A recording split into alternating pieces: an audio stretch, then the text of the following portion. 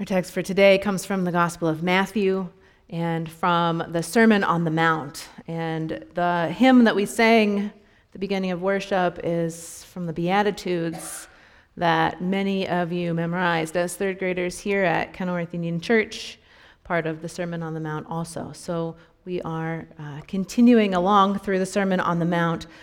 Surely this won't be the first time you've heard this text. It contains these nuggets of wisdom that are well known in our culture. Turn the other cheek, go the extra mile, love your enemy. It's the stuff that caused Gandhi to say, an eye for an eye makes the whole world go blind. It's a call not to violence, but to peace. Yet, the wisdom being well known or even widely quoted doesn't mean that we are any more apt to actually live by it. It's a challenging message for a challenging time. So listen again to this text with open ears and an open heart, wondering what challenge God might be welcoming you into today. When Jesus saw the crowds, he went up to the mountain, and after he sat down, he said to his disciples, "You have heard it said, an eye for an eye and a tooth for a tooth. But I say to you, do not resist an evildoer. If anyone strikes you on the right cheek, turn the other also. If anyone wants to sue you and take your coat, give your cloak as well. If anyone forces you to go 1 mile, go also the 2nd mile. Give to everyone who begs from you, and do not refuse anyone who wants to borrow from you." And Jesus said, "You have heard it said, love your neighbor and hate your enemy. But I say to you, love your enemies and pray for those who persecute you, so that you may be children of your Father in heaven. For God makes the sun rise on the evil and on the good, and sends rain on the righteous and on the unrighteous. If you love those who love you, what reward do you have? Even the tax collectors do the same. If you greet only your brothers and your sisters, what more are you doing than others do? Do not even the Gentiles do the same? Be perfect, therefore, as your heavenly Father is perfect." Let us pray. Holy God, may the words of my mouth and the meditations of all of our hearts be holy and acceptable to you, our rock and our Redeemer. Amen. In confirmation class right now, we are in what you might call the faith statement season.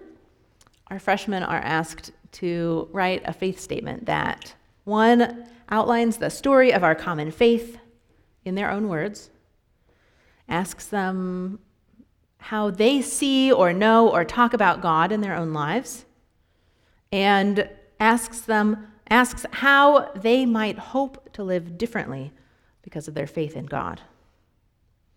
Now, I'm pretty sure that all of us should be doing this every year. All of us, you included. Not just because it's a challenge, but because it's important. Writing a faith statement offers us a chance to track how our understanding of God changes and matures and shifts and grows from year to year. And also, for some of us, it's true that we really don't know what we think or believe about something until we are challenged to write it down or to teach it to someone else. So, writing a faith statement brings clarity, and it offers aha moments in the midst of our faith journeys. Now, for now, I'm not asking all of you to write a faith statement every year, though maybe we should. So for the time being, our freshmen are holding up their end of the bargain, and they are doing an awesome job. I see some of you out there. You've done a great job this year of writing your faith statements. And as a pastor, meeting with them one-on-one, individually, to talk about their faith statements is one of the greatest gifts of the whole year. So one of the things that we're fairly explicit about in this process is that doubt is allowed. And maybe that is a little bit of a shock. Maybe that surprises you because it's a faith statement and not a doubt statement. But we find there's something authentic and freeing about welcoming doubt. Making room for doubt acknowledges the cycles of faith and doubt that we experience throughout our lives. And it advocates for the deepening of faith that emerges out of those seasons of doubt. Doubt is part of our Christian tradition. It is written into Scripture. It's part of the Psalms. It's part of the Gospels. And it's part of the most profound theological tomes that have survived the centuries. Doubt is part of our faith. We experience uncertainty or hesitation or suspicion. We acknowledge confusion and unease and apprehension. We confess our skepticism or distrust or cynicism about faith. And when we do that, it offers us one more chance to ask, well, then, what do I believe? Admittedly, we don't ask our faith statements to have any lazy doubt.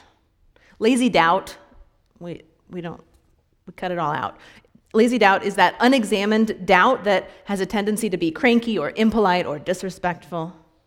Instead, I'm interested in the thoughtful, engaged kind of doubt that solicits the wisdom of uncertainty.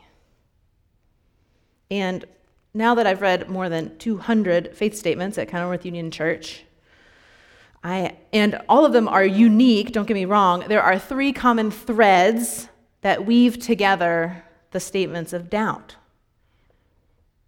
One is the question of if science and faith are at odds with one another. The second is the question of why there is suffering in God's world. And the third is the question of why Christians have done violence in Jesus' name. Now, there's a fourth kind of doubt that lingers under the surface as well, one that kind of has to do with high expectations, either of ourselves or of God. This fourth kind of doubt is about experiencing God, or rather of not having experienced God in some profound way or in what one might consider enough of a profound way. This fourth kind of doubt is rooted maybe in showy Hollywood depictions of God speaking in audible voices over microphones or with literal signs along the road. Or maybe this fourth kind of doubt is rooted in our expectation or hope that God might come to us with fireworks or thunderstorms or obvious signs or self-evident miracles. Or maybe this fourth kind of doubt is rooted in a busy culture, a culture that leaves very little room for silence or meditation, where God's whispers or still small voice might be overlooked or ignored or discounted. I love all of these kinds of doubts that are expressed in the faith statements. Each kind of doubt really deserves its own sermon series, its own year-long study, its own radio program, its own endowed chair at the divinity school. And surely I'm missing some forms of doubt that linger around the edges, named or unnamed. But today, our text from Matthew highlights one of these tender, important doubts. Our text from Matthew begs the question, why have Christians done violence in Jesus' name? Why have Christians done violence in Jesus' name when Jesus says, turn the other cheek?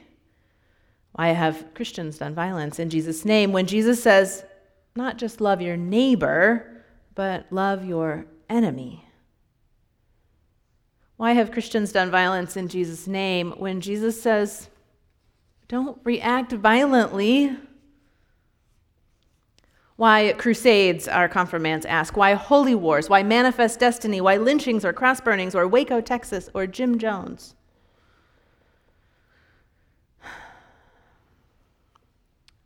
A friend of mine went to Cape Coast Castle in Ghana. Maybe you've been there. He talked passionately about his experience there. In the height of the slave trade, Cape Coast Castle was a gathering place for slave traders seeking to buy slaves.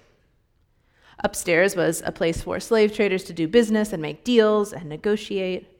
And downstairs were dark, damp stone holding cells, often crammed full of slaves ready to be loaded into ships and made ready for the long voyage, first maybe to Liverpool, where so many trade ships came to port, and then across the ocean to the New World. And on the top floor of Cape Coast Castle in Ghana is a church. A small, bright chapel used by slave traders on Sunday mornings. My friend said that if you were to sing a hymn in this chapel on the top floor, you could hear the singing down below in those dark, damp stone holding cells.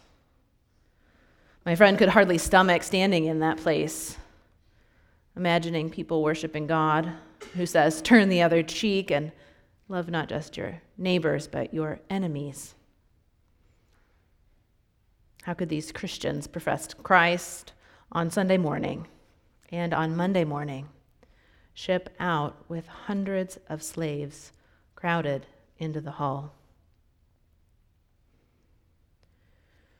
I think we asked the same question about churches in Nazi Germany that supported the Nazi regime and churches in South Africa that supported apartheid, or the streams of Christian identity in the United States that supported cross-burning or lynching. Why have Christians done violence in Jesus' name? Our confirmands ask.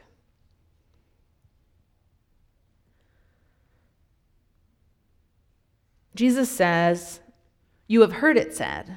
He says that you have heard it said.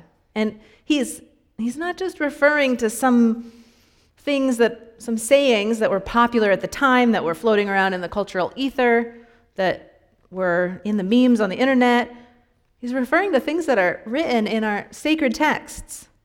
That phrase, an eye for an eye, it's found in Exodus, Leviticus, Deuteronomy. It's not hidden. It's not some obscure phrase. It's part of our biblical legal code. So maybe part of the answer, at least, to the question of why Christians have done violence in Jesus' name has something to do with the Bible playing host to violent ways of life. Now, as a side note that might interest you, our mission trip this year to Belize has a theme of peace and violence. And so between now and the mission trip, and on the mission trip, we are exploring this very thing. Not just peace and violence in Belize, or peace and violence here at home, or peace or violence in our lives, or in our communities, or in Chicago, or the nation or the world, but also this question of how God might call us to peace, and what scripture texts might have been used to justify violent acts in Jesus' name, and how do we listen for God in the midst of scripture? And I'm not promising you that we figure it all out. We will spend some time on this, but all I ask is that you inquire. Ask us in a few months if we at least feel just a little bit more wise, a little bit more prepared to wonder about such things. In Matthew, Jesus offers a new interpretation of these violent texts. Jesus says, you have heard it said, an eye for an eye. But I say unto you, do not react violently to the one who does evil against you. Jesus has a hermeneutic of love, a lens of love, a way by which all scripture and ethic and way of life must go through this machine called love before it can be called good. Jesus' lens of love is what we affirm here at Kenilworth Union Church. It's what we mean when we sing, "Jesus loves me," at an early age. And it's what we mean when we teach our children the lullaby, "God loves me so." God's love for us, God's love for us, not our love for God, God's love for us helps us to stand up, to have courage, to stand against those who might do violence in Jesus' name. God's love for us is what allows us to even consider the possibility of trying to live into this message from Jesus that we might love our enemies. Not that any of us can call ourselves perfect.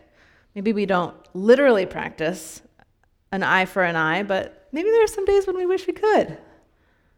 When we are hurt and we feel isolated or agonized, that we might wish that the person who had hurt us could feel just a small piece of what we feel. We wish we could turn the other cheek, but we don't. Maybe we think for a moment about going the extra mile, of going beyond what's asked of us, but we turn back again to that legalistic appeal to only have to do what the contract says and nothing more. None of us are perfect. None of us, even on our best days, live fully into this logic of love that Jesus calls us toward. None of us fully see the world through Jesus' lens of love, even when we spend a lifetime trying. But surprisingly, shockingly, this passage ends with a challenge to do just that. It says, "Be perfect. Be perfect just as God is perfect." Yikes, how are we going to do this? Can we? Can we be perfect? Can we even think about doing that? It's hard to love your enemy, but be perfect. That's a high hope. Maybe some days we think we can be perfect. Maybe some days we hope we can be perfect. Some days we definitely wake up knowing that we will certainly fail at being perfect. One scholar challenged preachers to look back at the original Greek here. Sometimes looking back at the original Greek gets us off the hook a little bit. We can play in the interpretive wizard a little bit and get off the hook with these challenging things that Jesus says to us. But in this case, I think it offers us a way towards living into this text that Jesus leaves for us. It offers something realistic and kind and loving. So here's the original Greek. The original Greek word is telos. The Greek word telos implies less of moral perfection than it does of reaching one's intended outcome. Telos means goal or purpose. So a honeybee's telos is to find nectar and to return to the hive to nourish the colony and make enough honey to survive the winter. An apple tree's telos is to produce apples. A violin's telos is to make sound or even to make music. The bells are to ring. The telos of the bells is to make the beautiful sounds that they make. Telos is about being what you're created to be. It's about reaching the end goal or doing the thing for which you have been made. And so an alternative translation of this final text might be, instead of be perfect, it might be the person and community God created you to be. Be the person and community God created you to be, just as God is the one God is supposed to be. Telos is the process of becoming. It is that lifelong hard work of living into what God created you to do. Perfection, or telos, is not some sort of here and now, do it or else kind of perfection at which we will certainly fail, but instead it's a lifelong transformation, which will surely have ups and downs and setbacks and successes, but which absolutely is possible. Our preschool director, Jill Witt, this week offered some preschool-sized wisdom, which, not surprisingly, is equally applicable to adults. She said, when a child is struggling to get her coat on or having trouble figuring out how to stay in line walking down the hallway, when he's not able to put the caps back on the markers, or she's frustrated because she's always the last one out of the classroom because it takes her so long to zip up her coat. It is so hard. And the child finally gets frustrated enough to say, I can't do it. I just can't. Then the teacher's job is to tell the child, not yet.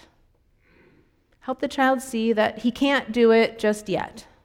She can't zip her coat yet. He can't get the cap back on the marker yet. She can't figure out the mystery of how to get all of those fingers into those gloves yet. One day, those things will be an easy task, hardly thought about because of years of practice. But right now, that child is living in the not yet of life.